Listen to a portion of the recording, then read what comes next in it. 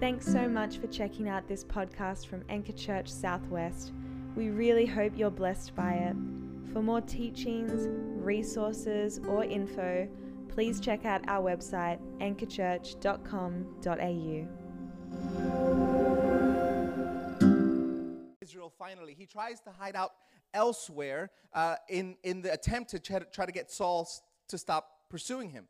And so he actually goes, this is how low David actually gets. He goes to the land, thank you so much, he goes to the land of the Philistines, the same Philistines of the people who he continues to defeat, the same Philistines whose champion he cut his head off. So he goes to the land of the Philistines and he hides out there for well over a year. But then the Philistines continue to fight against Israel, and David, because he is in the land of the Philistines, is called to fight with them against Israel. And so picture this, the guy who has continually been fighting against the Philistines is now hiding out in Philistine land and is called to now fight against his own people with the Philistines. But the Philistines think that he is plotting.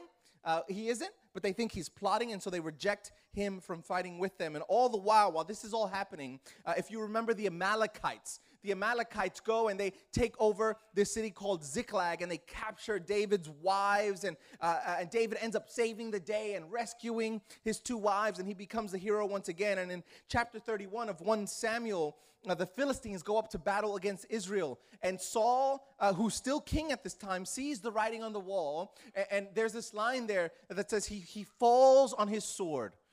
And so at the end of the story, at the end of 1 Samuel chapter 31, we find Saul, who would rather off himself than become a prisoner of war, and he attempts to take his life. And this is where the first scroll of Samuel ends. But remember that the 1 and 2 Samuel are one book. They're one story. And so the only reason why we have 1 and 2 Samuel is because of the scroll length. But as modern readers, when we enter into 2 Samuel, what we're going to be seeing is the continual rise of David. And so Saul is dead at this point. David is in power. And he mourns and he laments. He cries out when he hears about Saul dying and his best friend Jonathan, Saul's son. He cries out, "Oh, how the mighty have fallen." Come to find out that when Saul tried to kill himself, he didn't complete the job, and so someone comes along and Saul begs him to end his life, and he does. And this is the same guy who goes with the message to David and tells him, "Hey, unfortunately, listen, I had to kill Saul. I had to be the one to actually end his life." It is a crazy, messy story. David then ends up killing the guy who ends up killing Saul. It's a mess. Then David moves to the south. He moves to this place called Judah, a place called Hebron. And he rules as king there. But come to find out, listen, there's more drama. Come to find out that Abner, right? So remember, there's a lot of names here. So Abner used to be the commander of Saul's army. And when David goes to the south, to Judah, Abner in the north in Israel, what he does, he takes Saul's son and he makes him king. And so there's war again, and Abner is incensed now because this is what happens. Abner puts this, Ishbosheth is his name. He puts him into power in the north. And then Ishbosheth, what he does, he accuses Abner of sleeping with Saul's concubines. It is, listen, HBO could not come up with this mess. It is crazy what's going on. Abner is incensed. And so now he turns on Saul's son, and he goes to the leaders of Israel, and he goes, "Okay, hear me out, David." And so now Abner wants David in power, and there's this power struggle, but then David's people don't trust Abner, and so they kill him behind his back. This is all a mess. And by the time we get to 2 Samuel 5, David finally officially becomes the king of Israel, both north and south, Judah in the south and Israel in the north. And this is what is said in verse 5 here. If we can turn there. Oh man, all kinds of problems. This is not working either. Look at that. Oh, there it is. So all the elders of Israel came to the king at Hebron, and King David made a covenant with them at Hebron before the Lord, and they anointed David king over Israel. David was 30 years old when he began to reign, and he reigned for 40 years. From here, David conquers Jerusalem. He sets up shop there by ousting these people called the Jebusites, and it becomes the city of David. And this is what we need to understand here up until this point. This is everything that was supposed to happen.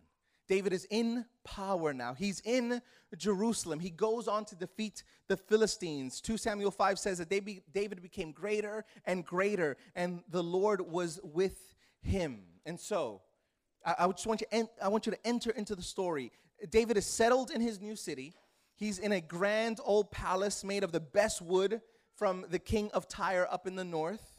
And David goes 30,000 deep. Imagine going 30,000 deep, 30,000 soldiers to go grab the Ark of God. His plan was to take it back to the city. There was some drama along the way, but up until this point, this roller coaster of events, what we need to understand is that this is exactly what was supposed to be happening. This was David's vision. This is the people of God finally at rest. Betrayal and suspicion and murder. And it's this mess. It's this mess. And we're supposed to feel the messiness of it. How can this be in scriptureness of it? It's this mess that God enters in. He comes near to an undeserving people to transform them to be the conduits of an unstoppable mission. And this is where we're going to pick up our story. But before we do that, that was all intro. Let me pray. Father, we thank you for your goodness to us. We thank you that you do not give us a sanitized version of Scripture. Scripture is messy. The people are messy. The story is messy.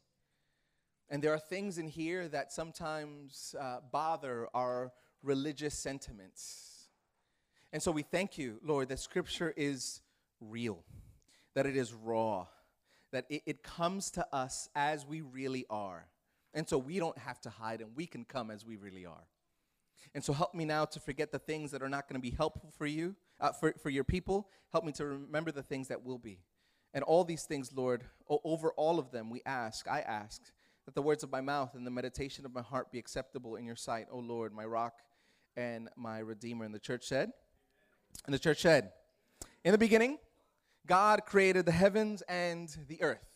And this is the way our story begins. This is the background to all of our stories, the cosmic story and our own personal stories. This is if you know anything about buildings, this is the rebar of our lives, of the entire universe that God in the beginning created. And much like starting a novel halfway through, if we don't have a fixed understanding of that reality, that in the beginning God, we are going to get lost along the way. And so if we're going to understand today 2 Samuel 7, which is one of the most important texts in the Old Testament, we need to go back to the beginning. And I want to show you here that when God creates in the beginning, I'm going to have to get you to go ahead and, am I good? Yep. God creates the heavens and the earth as two distinct spheres.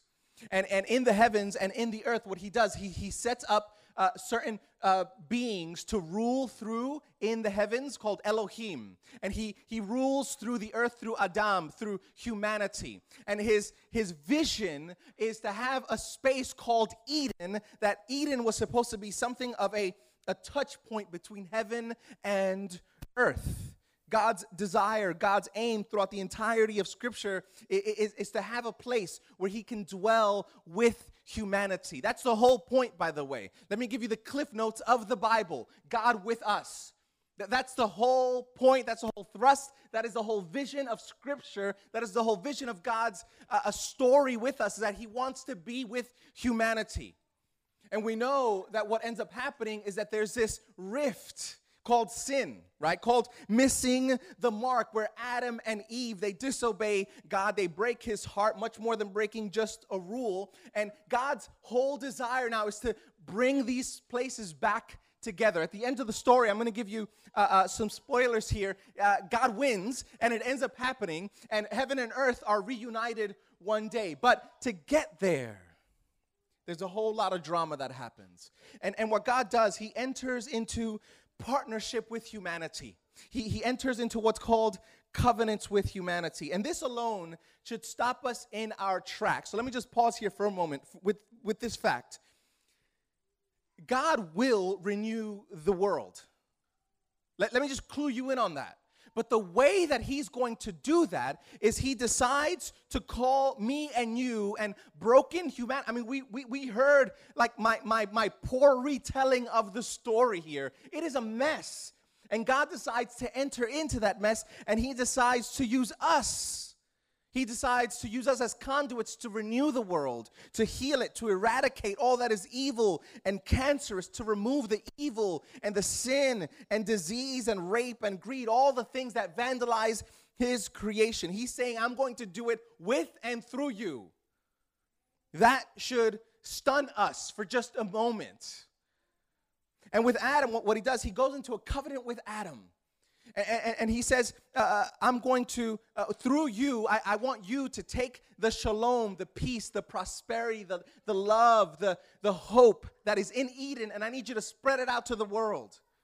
And their job was to bring order that was in Eden and push it out into the world of chaos. And instead, what they do is they allow the rebellion and the chaos that is outside of the garden to come in, thereby ruining everything and introducing sin and death into the human race, into the human line. And with Noah, he enters into a partnership, a covenant, and he covenants and he promises that he would never destroy the world in the same way, despite both human and supernatural evil. And then he gets into a covenant with Abraham. He gets into a partnership with Abraham. He covenants with Abraham, and he says that through you, the whole world will be blessed.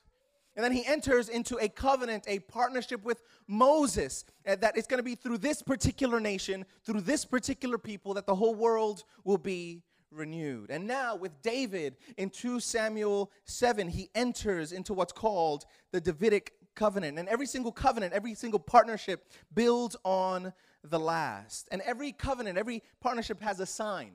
For Adam and Eve, it was presence in the garden.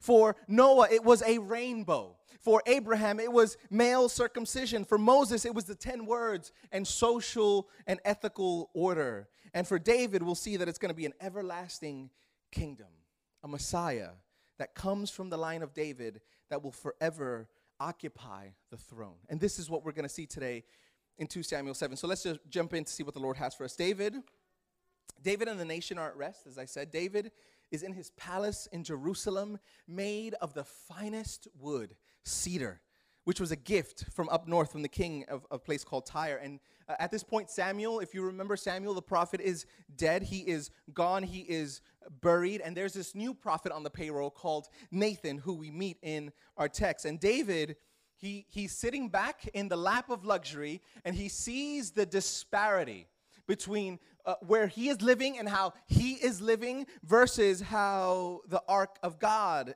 his presence, God's presence is living. He says, nah, this ain't right. Let me build God a house. Let me build God a temple. And he consults with the prophet Nathan. And without even asking God, Nathan looks at the previous success of David, and he says, surely God is with you. I mean, look what he's got the Midas touch. Anything you've done, David, has succeeded. So surely go ahead and build God's house. Gives David his blessing. But while Nathan was having his quiet time before bed, the Lord comes to him and he says this, Go and tell my servant David this. Thus says the Lord, would you build me a house to dwell in? I have not lived in a house since the day I brought up the people of Israel from Egypt to this day, but I have been moving about in a tent for my dwelling in all the places where I have moved with all the people of Israel. Did I speak a word with any of the judges of Israel, whom I commanded to shepherd my people Israel, saying, why have you not built me a house of cedar? Like Saul, David is a little presumptuous here, and he is told by God to just take a seat because he's never asked for a house. He's never needed a house. He's never had one. He's never needed one. He's never asked for one. God, Yahweh, does not need to be tied down like these other deities from the nations around him. God doesn't need a temple. By the way, God never needed a temple. A temple was eventually built, yes, absolutely, but God does not need a temple. He does not even want a temple. He likes being on the move. And this is David wanting to do something for God. And while I don't want to read too much into David's motives or be presumptuous myself, whether they are noble or otherwise, it's as if David is looking at himself and feeling a little bit of pity for God, saying, look how good I'm living, and look how poor God is living. Like his presence goes about in a tent. And so let me correct what God is lacking and build him a temple. It's as if God is lacking something that David can supply. But God reminds him, I lack nothing. Not even your connect to the good wood cedar from up north. I don't need your Bunnings discount. I'm good. I like living in tents. I like moving about with my people. And what we need to reckon with is this reality that God, you're sitting here, and so often we want to do something great for God, but God needs nothing from you. You're free from having to perform. You're free from having to feel that God needs something from you. God needs nothing.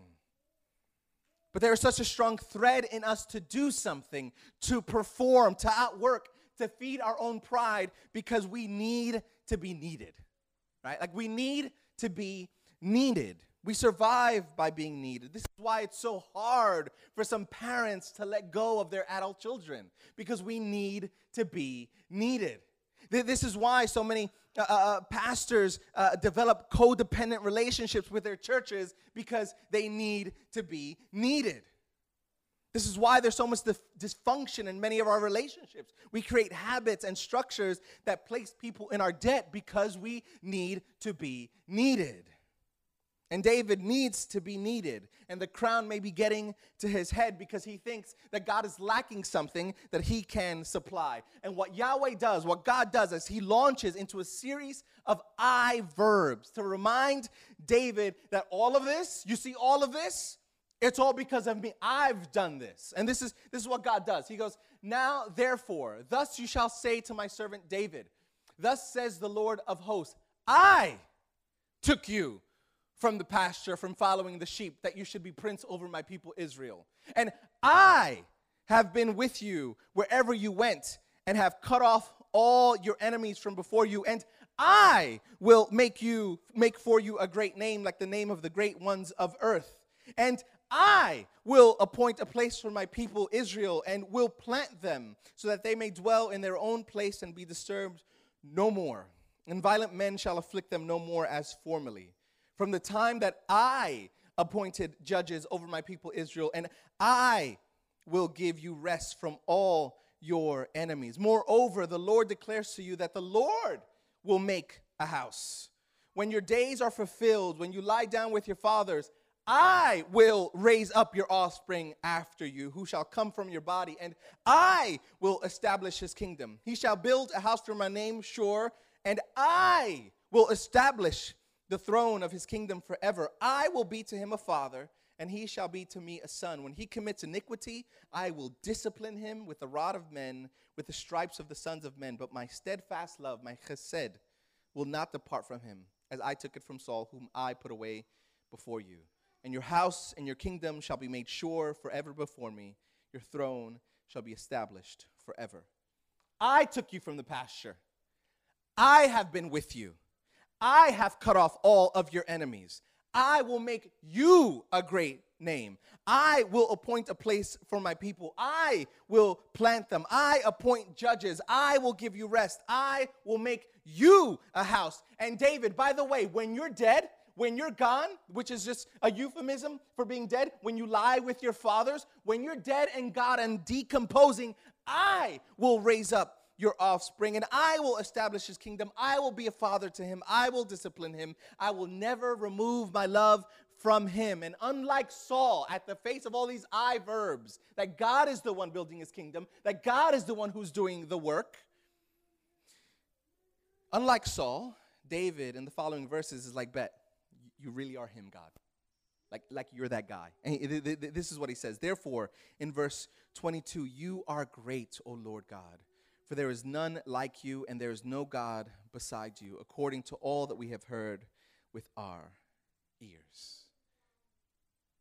And all that David can do at this point of hearing this is, at the great promises of God, is to worship. And this is what David gets to understand. And this is the reality that I want us to meditate on today. That God is always making the first move. He is always the initiator of what God is doing in the world. He is always the first on the scene. God is holding all the cards. He is in control. And yes, you and I, humanity, we're called to partner with him genuinely. He responds to our decisions mysteriously. We are genuine partners, but don't get it twisted. God does not need us. God does not need this church. God does not need you and I to do something. God is not waiting around for us to get our act together so that he can move. Aslan is already and always on the move. And God is always the initiator in the salvation project. And so many of us think that we're here because of us. Like we're here because I've made a good decision with my life. We think that we're here because we are smarter maybe than others. Maybe we think we're here because of simply our choices. And we have to ask the question, why are you here? Why? If you believe in Jesus here today, why? Because if the first thing we say, the first thing we answer is to the question is something that if we are the verbs, if we're doing the things in the first things that we say, we've got it all wrong. You're not here because of your spiritual pedigree. You're not here because of your parents. And if you're here and you don't consider yourself a believer of Jesus, why are you here today? You think that your search for truth, that your search for answers for God begins with you, but we have to know that God is always the first on the scene. He is the initiator. The verbs of salvation belong to God alone. The doing of salvation, the reason why you believe here today is not because of you. It is a gift that has been given to you that you've been called into to participate in. And so, David, you will not build me a house. I will build you a house. I'm going to build you a dynasty. And this is where God's partnership with humanity at this point is located right here in Jerusalem through this little shepherd boy from the tribe of Judah. Started from the bottom, now we're here. That's the story of David. Why do we like the rags to riches story? It's right here. He was a stinky 16, 17-year-old shepherd boy, and now he is the king. A man after God's own heart. And this is the Davidic covenant. So this is the partnership that God enters in, that I will establish your throne forever. And this is God's promise to David, and God's word will not fail. Or will it? Because if you know anything about Scripture, prophecies in Scripture often have a double meaning. But as we look at the history of Israel, we have to ask the question, is God going to come through on his promises? And this is, if you haven't asked this question, maybe you haven't lived long enough. But we wrestle, we tussle with the reality. Will God come through? Solomon ends up building the temple, the house of God. And there's this unparalleled prosperity during the reign of Solomon, unlike anything that happened before or after. It seems like all is well and the foundations are set for this everlasting kingdom to be placed, beginning with David and Solomon. But if we know the story of Scripture, the story of the rest of the Old Testament, we have to ask the question, did God's word fail? We have to be able, listen, maybe you've grown up in a church or a style of religion that doesn't allow you to ask those kinds of questions. But we have to ask the question, did God fail? Because it doesn't look too good. I'm going to give you a bit of a history lesson here. Saul reigned from 1050 to 1010. And then the kingdom was taken from him. It was given to David. And then David gave it over to his son Solomon. And at this point, things are looking great.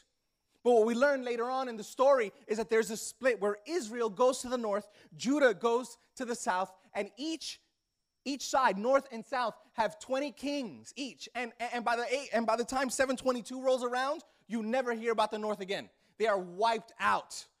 And then in 586, we have the Babylonians who exile the people from Judah. They return in 538, but they are a weak and almost insignificant people.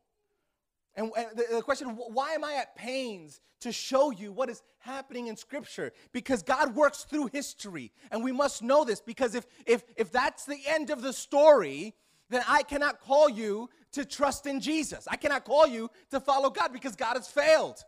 There is no king. What throne? If you go today to where the temple was, there's a mosque. It's just not there. There is no physical throne to look at. And so what is God doing? Because if this all ends with an empty throne, then at worst, God is a liar. At best, we're still waiting for one of David's descendants to take the throne. Neither one bodes well for us today. And truthfully, this all does look like it's going to fall flat on its face, this plan to keep the throne of David occupied. But if we've learned anything about the way God works, is that he works best with nothing. In the beginning, what did God have to work with to create the universe? Nothing. God works best with nothing. God had nothing. He spoke to nothing. And it's out of the nothingness that creation is birthed. What is a valley of dry bones to God? Possibility. What's death to God but the place of new birth? It doesn't produce fruit. What if you think about a stump, a tree stump? It does nothing. It produces no fruit. It produces no shade. All it does is it's a trip hazard. It might as well be dead. But in the economy of God, what looks like death, what looks like the end, what looks like hopelessness. And I know you felt hopelessness. It's out of that place that he works best. God does his best work with nothing. The kingdom will be torn in two. Half of it will go into oblivion, and half of it will be weak. Judah, the south, is exiled by the superpowers of the day. They return to the land to try to rebuild the kingdom. But nothing will ever reach the splendor of the temple that Solomon built, ever again. But there's a stump. Let me tell you what the prophet Isaiah says. He says, "There shall come forth a shoot from the stump of Jesse, and a branch from his roots shall bear fruit, and the Spirit of the Lord shall rest upon him, the Spirit of wisdom and understanding, the Spirit of counsel and might, the Spirit of knowledge and the fear of the Lord." That in the midst of a barren stump of a tree, life. And if we just look at the text, we can see that this is partially fulfilled in his son Solomon, but we must learn to not only look at the text, but through the text, because ultimately Solomon, as we know, will fail. All of the kings of Israel, the 40 that they had, will fail. The covenant that God had with Adam fails in the garden. The covenant, the partnership that God had with Noah. Noah, the very first thing he does when he gets off the boat is he gets drunk and naked. Covenant with Abraham, even righteous Abraham fails. Covenant with Moses and the people of Israel, they fail again and again. Covenant with David, the throne is fractured. What is God to do if humanity can't do it? Humanity continues to fail at their partnership with God. That's the whole point of Scripture. Like if you ever see yourself as the hero in any of the stories that I'm preaching here, then I'm preaching it wrong. Because we fail over and over and over again. Humanity cannot be the partners that God requires them to be in order to see the chaos pushed back and salvation introduced in the world. We are all complicit, and we have all been compromised. I don't care how good you think you actually are. We're all complicit, and we're all compromised. But there's a stump, this glorious stump. I'm going to read to you a bunch of names. This is to me the most exciting genealogy that I will ever read. And Jesse, the father of David, the king. And David was the father of Solomon by the wife of Uriah. And Solomon was the father of Rehoboam. And Rehoboam the father of Abijah. And Abijah the father of Asaph. Hold on, there's a lot more to go. And Asaph the father of Jehoshaphat. And Jehoshaphat the father of Joram. And Joram the father of Uzziah. And Uzziah is the father of Jotham, and Jotham the father of Ahaz, and Ahaz the father of Hezekiah. And Hezekiah was the father of Manasseh, and Manasseh the father of Amos. Amos was the father of Josiah, and Josiah was the father of Jeconiah and his brothers at the time of the deportation to Babylon. And after the deportation to Babylon, Jeconiah was the father of Shealtiel, and Shealtiel the father of Zerubbabel. And Zerubbabel the father of Abiud, and Abiud the father of Eliakim. Eliakim the father of Azer. Azer was the father of Zadok. Hold on, I'm almost there. Zadok is the father of Achim. Achim the father of Eliud. And Eliud the father of Eleazar. And Eleazar the father of Mathan. Mathan was the father of Jacob. You know who Jacob was the father of? Jacob was the father of Joseph, the husband of Mary, whom Jesus was born to. The patience of God. Listen, why is it that God continues, despite human rebellion and human impotence and incompetence? The reason why genealogies, which I can almost guarantee you skip over in your daily reading plan, the reason why they're there is to remind us of God's everlasting patience to work out his plan through his people. Rather than saying, man, I've been trying for millennia. Man, I give my kids 2 chances to get in the shower, and I'm done. Millennia. Rather than saying, you know what?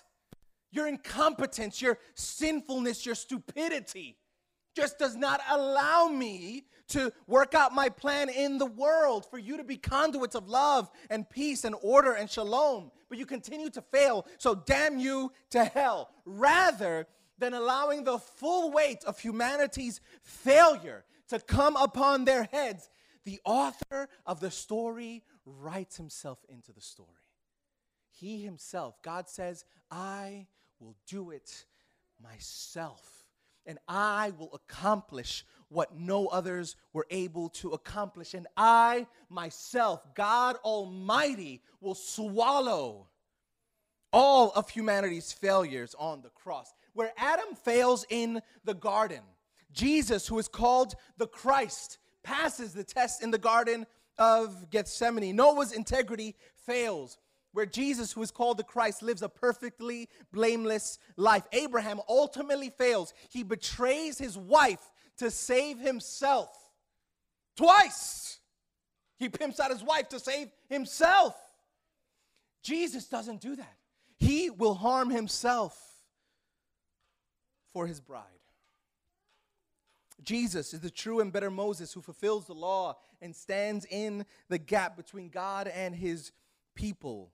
Jesus is the true and better David and is the very fulfillment of the prophecies that were made to him through the prophet Nathan. Solomon, he built a temple for Yahweh that was ultimately destroyed by the Babylonians in 586. The temple was rebuilt 516. Herod renovated that temple. It was glorious, and the Romans ended up destroying it in 70 A.D. But there was another temple that Jesus speaks about. There's another temple that hands could not destroy. The house of David. The house that David spoke about building for God. The house that God spoke about building for David. They come together in Jesus. They come together in Jesus. Jesus said of the temple, destroy this temple, and in 3 days I will raise it up. And the Jews said, hold on. This is Herod's temple. This place took 46 years to build. You're standing here and you're telling me that you're going to destroy this temple and in 3 days you're going to raise it up? And they did not understand that he was not speaking of the physical temple, but he was speaking about the temple of his body. Jesus is the ultimate son that would build a house for God. Jesus is the ultimate king that would then sit on this everlasting throne. Jesus is the ultimate sacrifice whereby now, and this is the craziest part of all, that now you and I, You and I, me and you. Like, I'm not speaking metaphoric of someone out there who's better than us morally. You and I, right now, with all of our mess and all of our dysfunction and all of our sin, we now get to be a part of this structure. We actually get to be a part of this temple that God is building. Jew or Gentile, male or female, free or slave, rich or poor, black, white, Puerto Rican or Haitian, able-bodied or disabled, old and young, every single one of us now has an opportunity to RSVP to the invitation to become part of the temple of God that God is building. Or do you not know, Paul says to the Corinthians, that your body is a temple of the Holy Spirit within you, whom you have from God? You are not your own, for you were bought with a price, so glorify God in your body. You were bought with a price. You were bought with, every single one of us have been bought with a price. And the price is not your heritage, but Jesus's.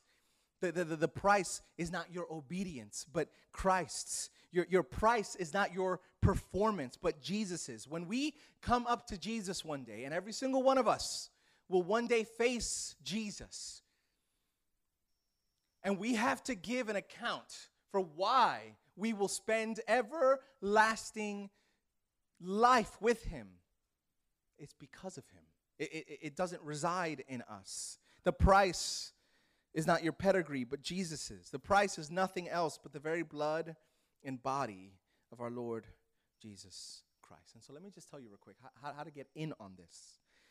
If you confess with your mouth that Jesus is Lord, if you believe in your heart that Jesus is Lord, the scriptures say, for with the heart one believes and is justified, and with the mouth one confesses and is saved. And so, if you're here today and you don't know Jesus, or you've walked away from the church or Jesus, my invitation to you is to simply pledge your allegiance to Jesus. That is a gift. If you can even think, if you even want to do that today, let me tell you, that doesn't come from you. That is a gift from the Holy Spirit. And if you are here and you already follow Jesus, my invitation to you is to do the same, to pledge your allegiance anew to the King, that he is with you, that he is for you, and he is building his everlasting kingdom, and he is calling us now to repent and be a part of his salvation project. We are all bricks in the temple that will never fade. And now, listen, now we're called to bear witness, to live lives